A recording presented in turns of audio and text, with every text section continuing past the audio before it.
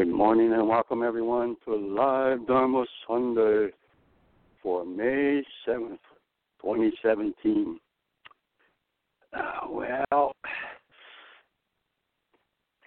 This is Koyo Kubose.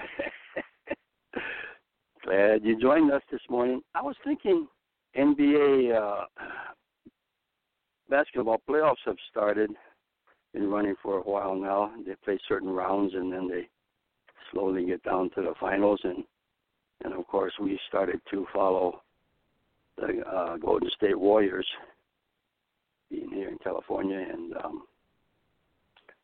one thing I noticed is that, you know, they have the best shooting backcourt, Curry and what's his name? Splash Brothers, they call them. These two guards, they just bomb away from 3-point range, and the Warriors are called Dubs, D-U-B-S, Dubs. You know, I had one great thing about the internet is you can find out everything, right? So I said, what does that Dubs come from? What does it mean? Well, it means W for Warriors. Dubs stands for W.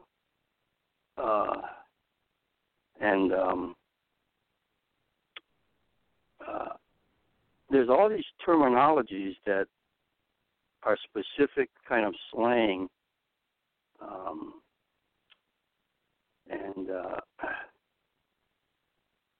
for different specialties, activities, or fields, and it's part of the base knowledge, I guess, you know.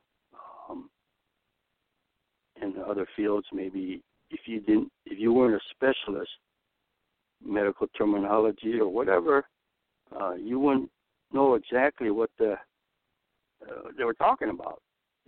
So knowing the vocabulary means that you have the base knowledge to understand what's going on. And the same, so they say, oh, okay,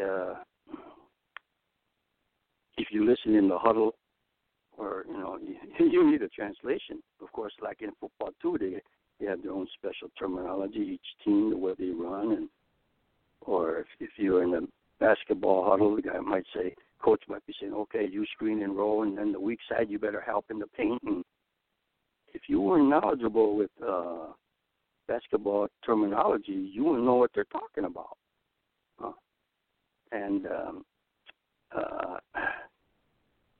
Of course, in academic areas, again, there's a basic vocabulary that one needs to know in order to be informed. And it's the same for religion, too. And same for Buddhism, you know. In Buddhism, of course, ancient Pali was the Buddhist language. Now we have a word like maybe suchness. Someone say, what kind of word is that? You know, and so learning the vocabulary is part of it. And I thought about this when I was, you know, trying to learn about all the slang. It's not slang. It's maybe slang in the sports world or something. But anyway, I thought that was very interesting and shows the importance of terminology, language, and so forth. Well, I'm on the studio screen, and I want to introduce our guest to give us a Dharma glimpse. Her name is Edith Kiyo, Joyful Sun, part of the LM8 group. She lives in Northern California, and I remember so well when they had their induction. And Edie-san, are you on? No. Thank you. Hello, everyone. Looking for things.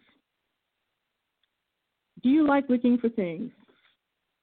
I try to remain calm when I can't find my keys or glasses or scissors or scotch tape or the other sock or whatever. I take deep breaths and talk myself into a pseudo-calmness by reflecting on a cool, still pond But faking it doesn't work. I was sure that I had left the thing where I had always put it. But where is it now? It seems that many precious minutes, hours, years have wasted away because I had spent frustrating hours looking for things, such as looking for spelling or grammatical errors when proofreading my essays in English classes or rechecking my answers in math tests, even looking for that last penny in an invoice when doing homework for that bookkeeping class. I worked in a print shop for many years, and the silliest proofreading example was on the business stationery letterheads and envelopes we had printed for a long-time customer. No one, neither the customer, the printer, or myself, ever noticed the error in the words Willow Street, which was part of the business address. The word willow had 3 L's in it. One day, someone did see the extra L in willow, and we all had a good laugh and corrected the spelling. As the years passed, the world of the printing press changed from the old style using metal press plates and soy-based ink to electronic digital printing. Despite the technological advances, there were hidden problems in those early transitional years when letters would get transformed.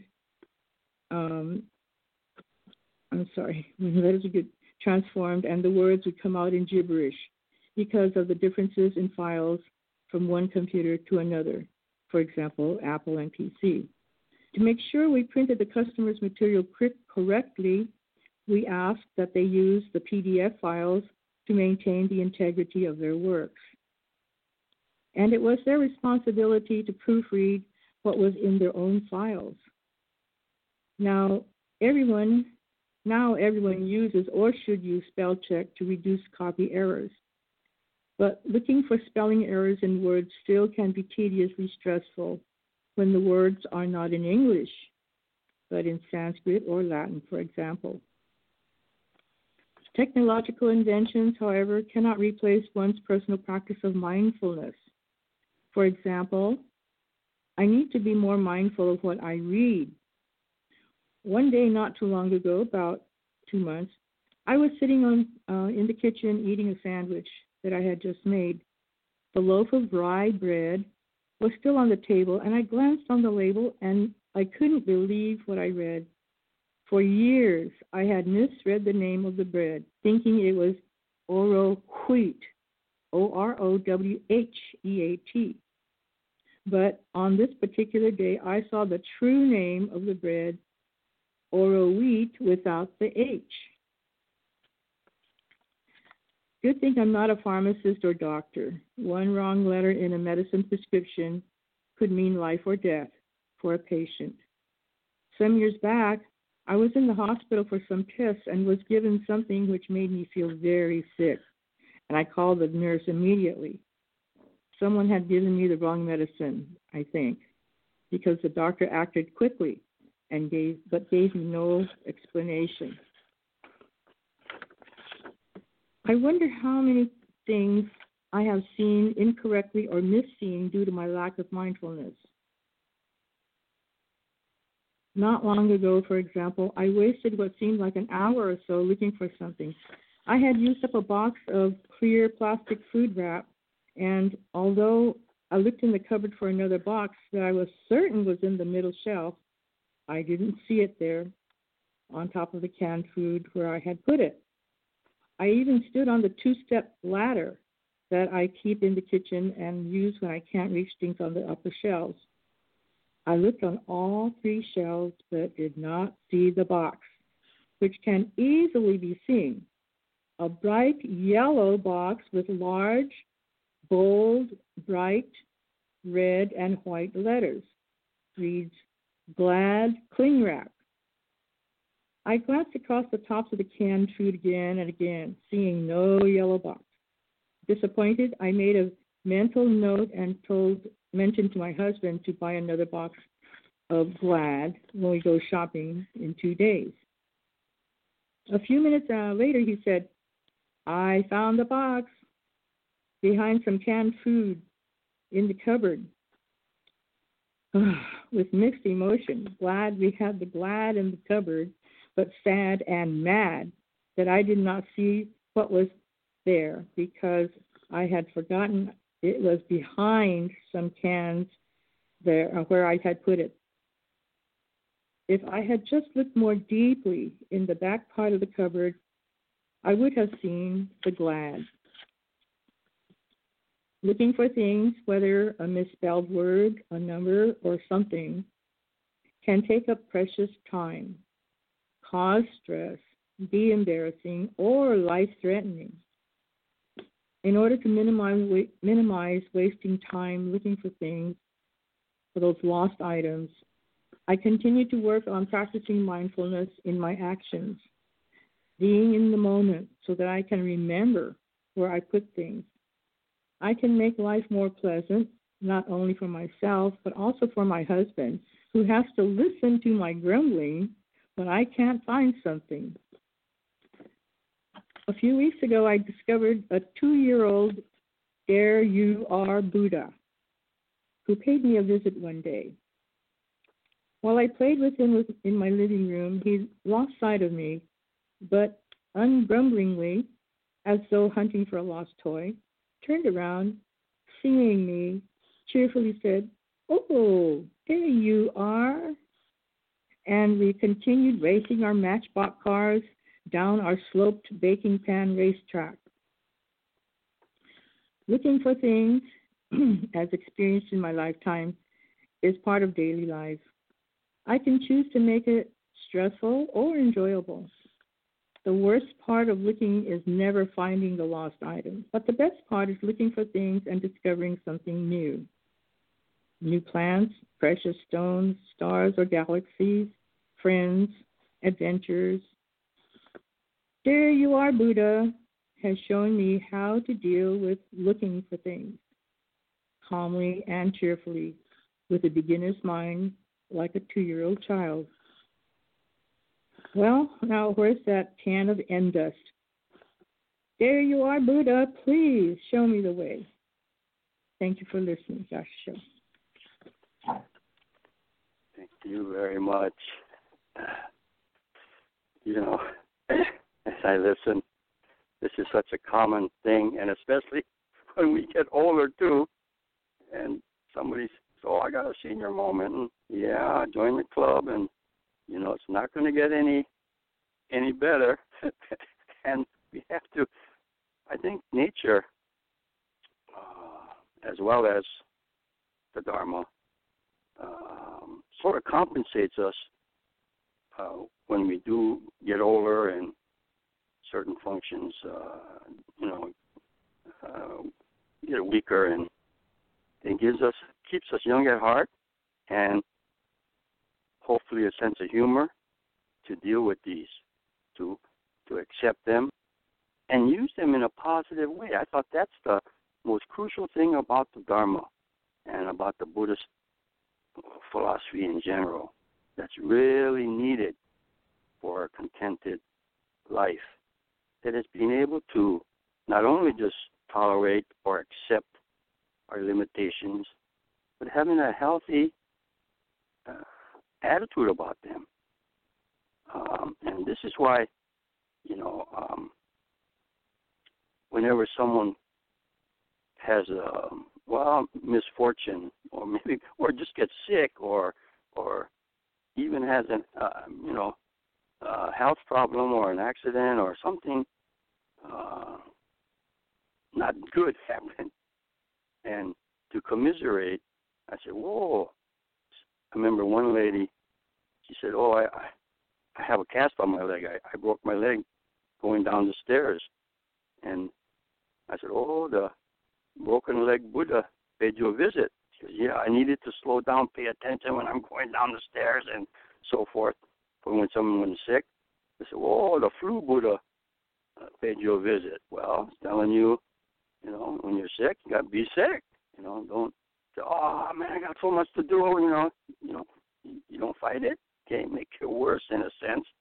So that's why when you talking about there you are, spelled D-E-R and then capital U-R. Okay? There you are, that in quotes. But there you are, Buddha. Okay? As a Buddha can pay you a visit and say, oh, see, you didn't pay attention where you parked your car. Okay? And maybe you have to write it down when you park and then before you go in a store or you go into the in the airport parking lot or something like that. That's a terrible thing, you know. You can't remember where you park your car. Of course, if you have a person in the family who'll say, hey, get that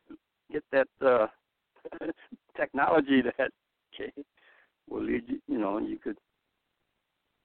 you could find your car easily with this gizmo. So I think this is a thing that the focus, the attention, the awareness, and even the okayness when you can't find things, or even when yourself when you get lost, or you didn't lose where you knew where your car was parked, but sometimes you yourself get lost and you wandering around, kind of mess up like this. I think having the perspective of a light and easy manner in which, even when you get frustrated, it's not. I think there's layers or degrees of frustration. I mean, we can't help not get frustrated with these things, okay? But we have to laugh at ourselves for our, deteriorating memory or lack of mindfulness, okay? But sometimes, even when we really, are aware and focused, and we say, okay, I'm going to remember this, and you have to learn. Maybe, no, I'm sorry, you won't do that unless you write it down, or then you might not be able to find out where you wrote that thing down. Okay, all kinds of things could happen. So I think that there's a, Dharma lesson in any little thing in everyday life. That's sort of the underlying broader context, I guess, in a lot of these very nitty-gritty, real-life Dharma glimpses, And I want to close with a joke that, it goes like this. Somebody asked an elderly lady, do you believe in the hereafter? And the lady said, oh, yes I do, because quite often when I'm looking for something, I go from one room to another room and I say to myself, now what did I come here after? I know some of you listeners, I'm glad you're on mute, otherwise I'd hear all these groans. And it reminds me of Reverend Dr. Ken Tanaka. He really loves Buddhist humor. And he has all these groaners, And he said he was going to, this is a couple of decades ago, and he said he's going to write a book on Buddhist humor and so forth. But we always have a good time when we get together. But whenever I hear the groaners, I always think of my colleague, Ken Tanaka. Well, okay. That's all for today's broadcast. Keep going, and you have a beautiful day. Thank you.